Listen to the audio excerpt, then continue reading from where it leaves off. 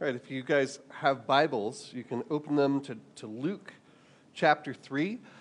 We're going to first read verses 1 through 3, and then we're going to go all the way through 21, actually. If you don't have a Bible, we always have the text on the screen, so don't panic. You may be wondering, why is it during Christmas we're focusing on John the Baptist? It's because John the Baptist was the prophet of the Messiah. He was the last prophet of Israel, and he's in all four Gospels, and very few things are in all four Gospels besides the crucifixion, resurrection, right? And so who John says the Messiah is, the one who comes after him, is supposed to tell us who Jesus is, and also how we're to respond. Hear the word of God from Luke chapter 3. We're just going to do verses 1 through 3 first. In the 15th year of the reign of Tiberius Caesar, when Pontius Pilate was governor of Judea, Herod, tetrarch of Galilee, his brother Philip, tetrarch of Iturea, forgiveness of sin. Please pray with me.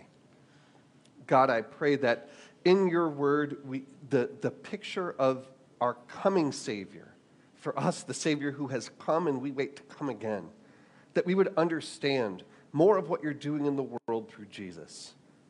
Amen. At Grace and Peace, we sometimes like to do a thought experiment. Some of you have done this with us before, others have not. But I'm going to ask all of you to do it with me right now.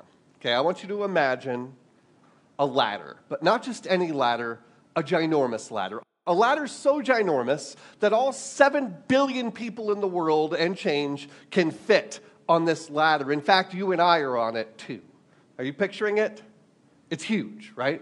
Everybody's on this ladder, and you know, we're all somewhere in the middle of it, and we look up, and you recognize people at the top. There's very few people at the top, but you know, there's at the tippy top, you've got like heads of state. You know, Putin's up there, and Joe Biden, and you know, Gwyneth Paltrow, or whoever. And the captains of industry, Zucks is up there, and Jeff Bezos, and a lot of white dudes. But anyway, and then like military brass is up there. And you're like, wow, I recognize those people. There's not many people up there, but they're up there. And then you look down, and way down below you see some dollar-a-day farmers. And you see some Bangladeshi factory workers. You're like, huh. But another thing you notice is that everybody is pointed upward. Everybody is climbing up. And you understand why, because you look back up there, and there's luxury travel up there, and houses on the beach. And those folks up there get a say in the world, of how the world actually functions. And you look down, and you're like, oh, there's malaria down there, and food insecurity, and you know, some people who have to leave their countries as refugees. So that's understandable why everybody wants to get to the top. But how does one get there? Something that you notice is that it's really a lot more difficult to get up to the next rung if you're humble. It's a lot more difficult to get up to the next rung if you consider others, if you're others-centered.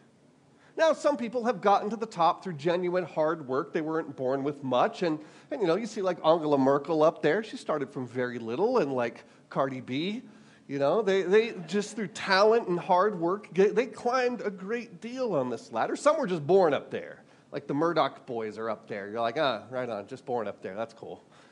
But everybody else, you notice the people who climb the furthest, the fastest, do so through whatever means necessary. Through ruthless ambition, by stepping on people on the way up or knocking people off who are trying to overtake them. Well, what's the result? I mean, because we all recognize this situation, that overwhelmingly to go up in the world means adopting a character of ruthless ambition, of greed, and the rest of it. We see what the effect on the world is. It's a world that favors ruthless ambition. We first of all see that throughout, globally speaking, the wicked reign. Now, try and think outside of our own nation, especially those of us who were born here, or we've had really good governance by comparison. Let's be totally frank about that. But did you know that the vast majority of people on planet Earth right now live under dictatorships? I mean, think about the people at the top of this ladder: Orban, Lukashenko, Putin, Kim Jong-un, Museveni. You know, these are not people who got there through talent, hard work, and honesty. They got there through ruthlessness, through brutality, and that's how they hang on to their power. And that is a more often told story than people who just want to be good public servants, like we've mostly had in the U.S. Even in the U.S., there are people who are trying to climb the political system with ruthless ambition, exploiting the polarization of our country, making it worse. Why? Because they want power, because they want to get further up the ladder. There are people who make their fortunes honestly, found companies that do awesome things, and there are people who got to the top of that ladder in business by exploiting workers, by paying starvation wages, by taking advantage of the people at the bottom. It also results in incredible inequality. Now, I am a good conservative, so I don't have a problem with inequality per se, but it gets ridiculous. I heard a story, and this is true, you can look this up. There is a German shepherd, I forget his name. It's something the sixth. I'm going to look it up, but it's a German shepherd whose owner left him a fortune of $500 million. And so this German shepherd lives in a mansion on Biscayne Bay in Miami, flies by private jet, and has servants waiting on him. Okay? This in a nation where there's a lot of hardworking, honest people who can't afford a car to get to work. That's not creating jobs, folks. That's not trickle-down economics. A dog having a $500 million, I get it. It's an exception. But, I mean, look at how the Sackler family was treated in our courts of law. Sackler family, if you don't know, are largely responsible for the opioid epidemic. Deliberately hooked millions and millions of people. Hundreds of thousands died from overdoses. If they were a street dealer, they'd be buried under the jail. None of them are going to do time. But the people that they got hooked are doing time. We good with this? Is this how things are supposed to be? Do we like the ladder? And if you are a Christian or anybody, what are you supposed to do about the ladder? You're on the ladder, and that's unavoidable. What does God want us to do? Well, I'm going to tell you two big secrets that many of us on the ladder don't even realize. One is that the world is upside down. The world is upside down, and what we think of as the bottom is actually the top, and vice versa. Here's the second big secret, is that God has a plan to turn the world right side up. And that is John's message. Well, I should say God's message to us through the Word of God, or through the book of Luke and in the prophecies of John. Let's look. Did you guys notice in these first two verses, there's a lot of historical figures. Now that serves two purposes. One is we know that Luke is writing an orderly account, so he's establishing the date for anyone who reads after. He's like, this is not a fairy tale. This happened in this year of Tiberius and Pontius Pilate's reign. But it also serves another purpose. It shows us the top of the ladder, does it not? To the average hearer, they knew who Tiberius Caesar was. He was the first tyrannical emperor, relatively speaking. Augustus was also a tyrant, but he was even worse. And Pontius Pilate was the governor in the area. Now, get the movies out of your heads where Rome is kind of positively presented. Rome didn't want to benefit anybody but themselves. They had an unapologetic policy of brutality on the people they occupied. And if you complained, they said, you're welcome. Yeah, we enslaved you. Yeah, we made you poorer. But you know what? We're getting richer, and you should be happy for us. That's Rome's policy, okay? And then we see Herod, Tetrarch of Galilee. This is not Herod the Great, who you may have heard of, but 3 of his sons. They divided the kingdom between his sons. And guess what? They dragged the area into civil war. They were oppressive too. They did not care about the average subject of their kingdom. They were interested in one thing: getting richer and staying in power. And then during the high priesthood of Annas and Caiaphas, this is actually Luke's joke, because there's only one high priest, and it was actually Caiaphas. But Annas is Caiaphas' father. Annas had been high priest, and all of his sons had served as high priest after him. He's kind of like Putin. Even when he's not in office, he's in office. So it's kind of like, hey, when both of these guys were high priests, everyone's like, ha, ha, ha. Right?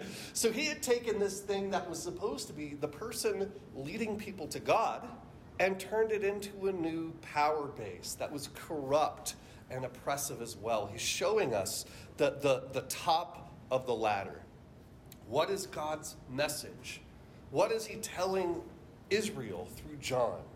We see in verse 3 that John went into the wilderness around the Jordan, preaching a baptism of repentance for the forgiveness of sin. So what's the message? It's repent. We first of all see that in where John is set up. Anytime you look in the Bible and a prophet goes to the wilderness, that is a statement of God. You can't hear the word of God in Jerusalem. You can't hear it from the official leaders. You've got to go out to the wilderness. I brought a little slide for you, all right, of where John was. It's going to be there in just a sec. Just imagine it, okay? So you had Jerusalem. That was the main city. 30 miles outside. There you go. So Jerusalem is down there. Y'all see it? And then you had to walk 30 miles. And there was not like good roads. You had to walk 3 days to go hear the word of God, because the city had become so corrupt, the leaders so unfaithful, that God sends his prophet not to the city, but to the wilderness. And then also you see that he is baptizing people. We could lose the slide. Do you know why you got baptized in those days? It meant you were converting to being a believer, okay, from being an unbeliever. So he's saying to everybody, all you people who consider yourself good Jews, come get converted and be believers, okay, because you're not. And then we see this prophecy from Isaiah, as it is written, verse 4, as it is written in the book of the words of Isaiah the prophet, a voice of one calling in the wilderness, prepare the way for the Lord, make straight paths for him. Every valley shall be filled in, every mountain and hill made low. The crooked road shall become straight, the rough ways smooth, and all people will see God's salvation. Now, this image is of mountains being brought down, valleys being lifted up. Most commentators see this as the top of the ladder and the bottom of the ladder, right? Of people repenting, of people preparing for the coming king. So the message is repent, and we see it's to repent from the heart, repent for real. Look with me at verses 7 through 9. Now, this is how you start, this is how you get, like, retweets. John said to the crowds coming out to be baptized by him, "You brood of vipers, who warned you to flee from the coming wrath." He hasn't found out about the seeker-sensitive thing. "Produce fruit in keeping with repentance and do..." I love this. This is a really good rendering of the Greek. "Do not begin to say to yourselves, we have Abraham as our father." So these folks were, it kind of like John gets this following. So it's like the thing to do. You're a good Jew. Go out to the wilderness, get baptized, right? Show your piety. He's like, man, don't even bring that external only stuff. Great, you guys are born Jews. Guess what? What does he say? "I tell you that out of these stones God can raise up children for Abraham. The axe is already at the root of the trees, and every tree that does not produce good fruit will be cut down and thrown into the fire." He's saying not just the externalities. Don't make a show of faith here. Repent, and repent from the heart. Really repent. And also, so that it shows up in action. In verse 10, the crowd asks a question that the hearer is supposed to ask too. What should we do then? The crowd asked. John answered, anyone who has 2 shirts should share with the one who has none. And anyone who has food should do the same. So faithful generosity, right? And then I want you to pay special attention to this part. Even tax collectors came to be baptized. Teacher, they asked, what should we do? Don't collect any more than you were required, he told them. Then some soldiers asked him, and what should we do? He replied, don't extort money and don't accuse people falsely. Be content with your pay. Now, if you're like, hey, this doesn't sound very gracious, that was very gracious right there. Let me explain something to you of who tax collectors and soldiers were in that society. A tax collector was someone who collected taxes for the Roman oppressors. These were Jews that collaborated with the Roman government. And it wasn't based on like, oh, well, you make less than this and have this many dependents, you're free. Not how it worked. They would come to your house. They'd bang on the door. Open in the name of the emperor. You'd open the door and they'd say, give me, this many denarii or whatever. You, being a poor person that's been ground into poverty by Rome, don't have it. Say, okay, well, I'm going to teach you a lesson and I'm going to be back in a month. They drag you out in the street and they beat you in front of everybody. And then they come back in a month and you still don't have it. You know why? You didn't get any richer in that time. They say, well, that's fine. You don't have to pay us. Tell you what, I'm going to take your daughter and I'm going to sell her into slavery. And that'll be your tax, okay? We're good. That's a tax collector. John had heard that knock on the door, I guarantee you. And soldiers, don't think of how much we love the American military. It's not like that. Think stormtroopers. Think of the people who are there to beat you down if you get out of line. People who didn't, there was no such thing as human rights or a constitution. Soldiers did what they wanted. So the fact that John isn't just calling down fire on these dudes is gracious. Instead, he calls them to repent. And did you notice what kind of baptism it was? It was repentance for the forgiveness of sin. It's not works righteousness. It's everybody being called. Turn right side up. The world is upside down. Don't live in the upside down way. Live right side up instead. Why? Why should we? I mean, it's an awkward thing to be facing the other way around. People are going to tell you, hey, you're upside down. That's all wrong. You need to go this way. Why should you do it? It's because John tells them someone is coming to turn the world right side up. Look at verse 15 with me. The people were waiting expectantly, and were all wondering in their hearts if John might possibly be the Messiah. John answered them all, I baptize you with water, but one who is more powerful than I will come, the strap of whose sandals I am not worthy to untie. He will baptize you. Now, this is why he's greater. He doesn't use water. What does he use? The Holy Spirit and fire. So lodge in your head right now. This one coming brings the Holy Spirit. Second, his winnowing fork is in his hand to clear his threshing floor and to gather the wheat into his barn. He will burn up the chaff with unquenchable fire. Now that is an agricultural metaphor. Back in the day when you would harvest your wheat, you would take a threshing fork, right? It's like a big pitchfork thing. On a windy day on a wooden floor, you'd toss it in the air and the wind would blow away the chaff. And that's how you would separate out your seeds that you would take into the barn and the chaff, which was good for one thing, that's starting a fire.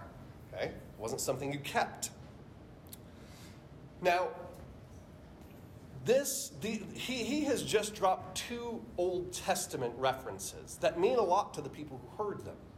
They didn't just hear things that they don't connect with. They're like, oh, someone's coming to bring the Holy Spirit, and he's going to end evil.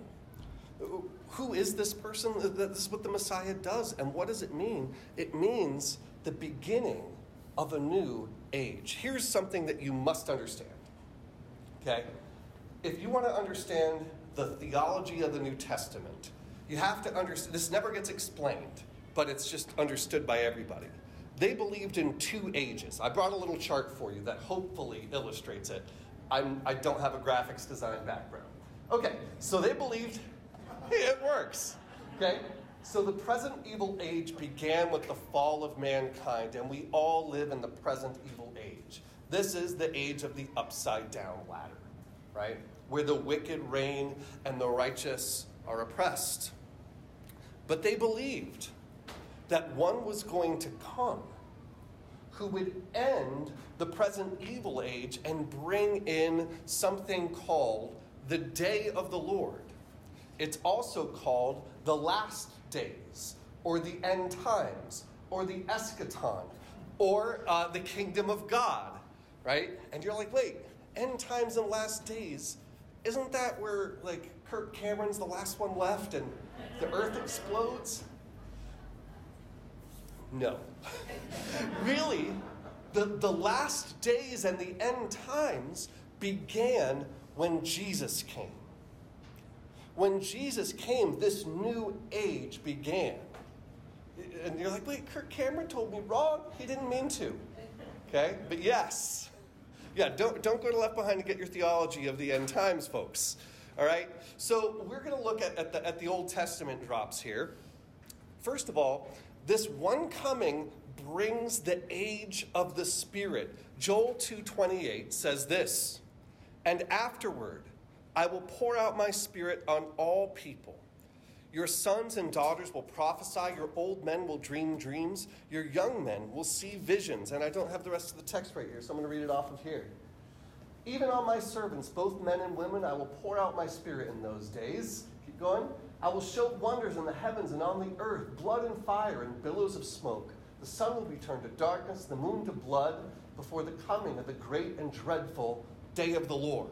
So the coming of the Spirit signals this new age beginning. That text that we read earlier in Isaiah 42, that this one comes who the Spirit is on, right? There are many, many others. This is a frequent theme in the Old Testament, that it's prophesied that the wicked would not always reign. It would not always be the present evil age. But one is coming who's going to turn the world right side up. And he brings the Holy Spirit. And secondly, he ends the age of evil. Malachi 4:1-2, this is the last paragraph of the Old Testament, says this, "Surely the day is coming. It will burn like a furnace. All the arrogant and every evildoer will be stubble. And the day that is coming will set them on fire, says the Lord Almighty. Not a root or a branch will be left to them. But for you who revere my name, the Son of Righteousness will rise with healing in its rays, and you will go out and frolic like well-fed calves." Okay? This is saying that there will be a final end to evil.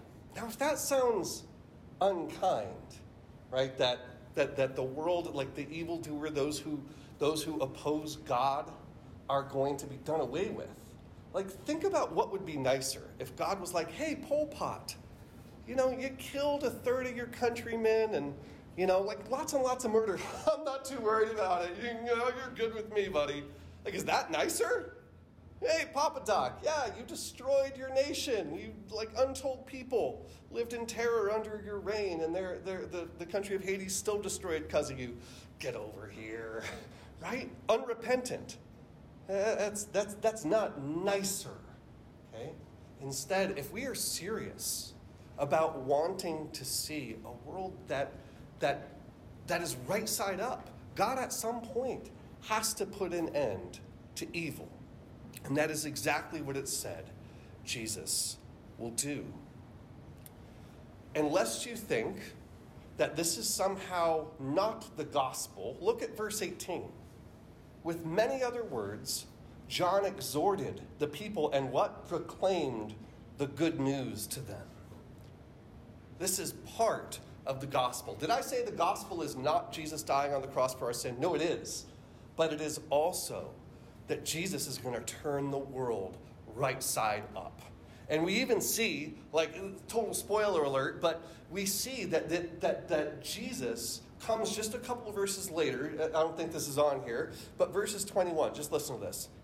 "When all the people were being baptized, Jesus was baptized too. And as he was praying, heaven was opened, and the Holy Spirit descended on him in bodily form like a dove. And a voice came from heaven, "You are my Son, whom I love. With you I am well pleased." So who's the one bringing the age of the Spirit? Well, the Holy Spirit descends and remains on Jesus. And then, of course, Pentecost happens when the Holy Spirit is poured out on believers. He's the one who brings this new age, and he will end evil at his second advent. Jesus came to turn the world right side up. The world will not go on forever as it is, full of oppression, the wicked reigning, inequality. It will not be upside down forever. Instead, Jesus came to turn the world right side up. Jesus, where was he born, folks? What part of the ladder? Guess what? He was born at the bottom. He was born oppressed. He was born poor. And when he goes to the cross for us, he might have reached the bottom rung. The way of Jesus, if we're his followers, what are we supposed to do? If Jesus came to turn the world right side up, and he lived that way, then we need to turn right side up in an upside down world. Now, you may be asking yourself, well, if Jesus came to end evil, why is evil still going on? You notice in this chart, can I get the chart back where, there we go. So the present evil age, you notice there's an overlap period, okay? We live in what's called the now and the not yet. The present evil age is still going, but the new one has begun. It's kind of like if you're at a wedding or a dance party and there's a song on, I don't know, Lean With It, Rock With It, and you're doing that dance, you know? And then there's a new song coming on, like the DJ's blending one record. So I don't know, it's Hit the Quan. There's a dance that goes with it, you know? And so the two records are playing at the same time. Some people are still doing Lean With It, Rock With It, and other people have begun hitting the Quan and hitting it hard. Right? That's what we live in right now. We live in this overlap period when both are happening. And we are to turn right side up in this upside down world. Now, who needs to turn right side up? Everybody. It doesn't matter where we are on the ladder. Joe Biden needs to turn right side up. And factory workers need to turn right side up. And everybody in the middle needs to turn right side up. We need to live in light of the fact that Jesus came to turn the world right side up. Whether you've believed the gospel your whole life and you can't remember a day where you didn't know Jesus, or you've never heard this before, we all need to turn right side up. How do we do that? Well, it's what John is talking about. Repent. Repent simply means turning around. It's recognizing that the direction of my desires and my actions so often are upside down. They're going opposite from God's way. It's to turn around and go God's way. Now, this is both true, like as John said, in the internal. What's our motivations for doing what we do? I could look around this room, I see a bunch of people who work super duper hard. And you're really, really smart and good at your jobs. What for? Why are you doing that? Why do you get out of bed and go put in the work that you put in? Is it because you want to be a somebody? You're trying to prove to everybody that you matter? You want to be hobnobbing. Perhaps not with Joe Biden, but maybe someone lower down, like the mayor, you know? Like, hey, I'm going to scrape and claw till I can have breakfast with the mayor. I'm going to be an important person. Is that your motivation for doing what you do? Is that your treasure? Is importance? Or to insulate yourself and make yourself safe from the dangers of the world? Those are things we need to repent of. Motivations and values that do not come from a heart that wants to bring glory to God and flourishing to other human beings. But it's also our external practices. Okay? Now, does this mean taking a vow of poverty and we all need to work for nonprofits? Far from it. May it never be. Okay? Those of you who work in companies or work in government, you know how important it is to have honest people motivated by the right things in positions of influence, authority, and power. I think many of you should be in those positions. The question is, which direction are you facing? Is it because you're trying to climb the ladder? Or is it because you're trying from that position to go God's way? For instance, a lot of us want the power of owning our own business. Many of us don't recognize that working for yourself is power, right? You get to hire people, get to create a culture, get to set your own schedule. It's cool. Why? Is it because you're trying to get a seat at the table with the big deals out there? Trying to prove that you matter? Trying to protect yourself? Or is there a genuine heart there that says, I love doing my job. This is what God built me to do, and I'm going to start a company that treats its workers fairly and has ethical practices and is going to contribute to flourishing in the world. All of us vote somewhere. Whether you're an American citizen or not, you have a say, unless you live under a dictatorship, of course. You might be listening online. You have a say in how things are run in your country. How are you going to use that power? How are you going to use your voice to help you climb? You're going to wield your influence to pull strings for you and yours? Or are you going to use your power and influence to benefit all people? To have a society that more reflects the way God would run it? When we get up and go to work, you viewing other people there as competition? Maybe try and get credit for an idea that is partially someone else's? Or are we going to go God's way? Are we going to turn right side up in an upside down world and be content with what comes? Now, what does this look like in real life? Have you guys ever heard the story of how Sunday school got started? You might not think of the origins of Sunday school as exciting, but there was once two people. One named William Wilberforce. He was a top of the ladder guy. He was a member of Parliament in England and very, very rich. Okay? And he led the charge against the slave trade. He's the one who led the charge to get it eradicated. And then his best friend, who was the J.K. Rowling of her day, named Hannah More. You might not have heard of her, but she was quite famous in her day. Both of them really loved the Lord and devoted their lives to serving the Lord. And William Wilberforce was always in terrible health, had huge health problems throughout his life. And so Hannah More, who was like best friends, was like, hey, we should go out to the country. Get out of London. I know a place. It's called Cheddar Gorge. And so they went out to Cheddar Gorge, renowned for its beauty, and it was beautiful. But on their way past Cheddar Gorge to the house they were staying in, they went past a little village called Cheddar. And they saw there children so poor they were literally naked outside. They saw people laying passed out drunk on the street. They saw families literally living in caves because there wasn't suitable housing. They saw that there was no school. They saw that there was no church. And everywhere were the signs of a forgotten people without hope. And so when they got to the house they were staying, William Wilberforce said, I'm not going to take dinner right now. I'm going to go to my room and I need to talk to the Lord. And so he went in there and he prayed for a while. And he came out and he said, Miss Moore, something must be done about Cheddar. And she said, I agree. And he said, well, if you'll be put to the trouble, I'll be put to the expense. And so William Wilberforce he expended his fortune, died broke. And Hannah More spent years and years of her life trying to transform this town of Cheddar. And one of the things she did was she got a church going there. And she figured out that these folks mined for what little money they could get, and they mined 6 days a week with only one day off, Sunday.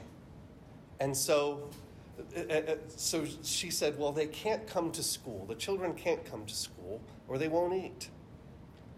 And so they'll come in an hour before school, and everybody can come in, and we'll teach them to read, hence Sunday school.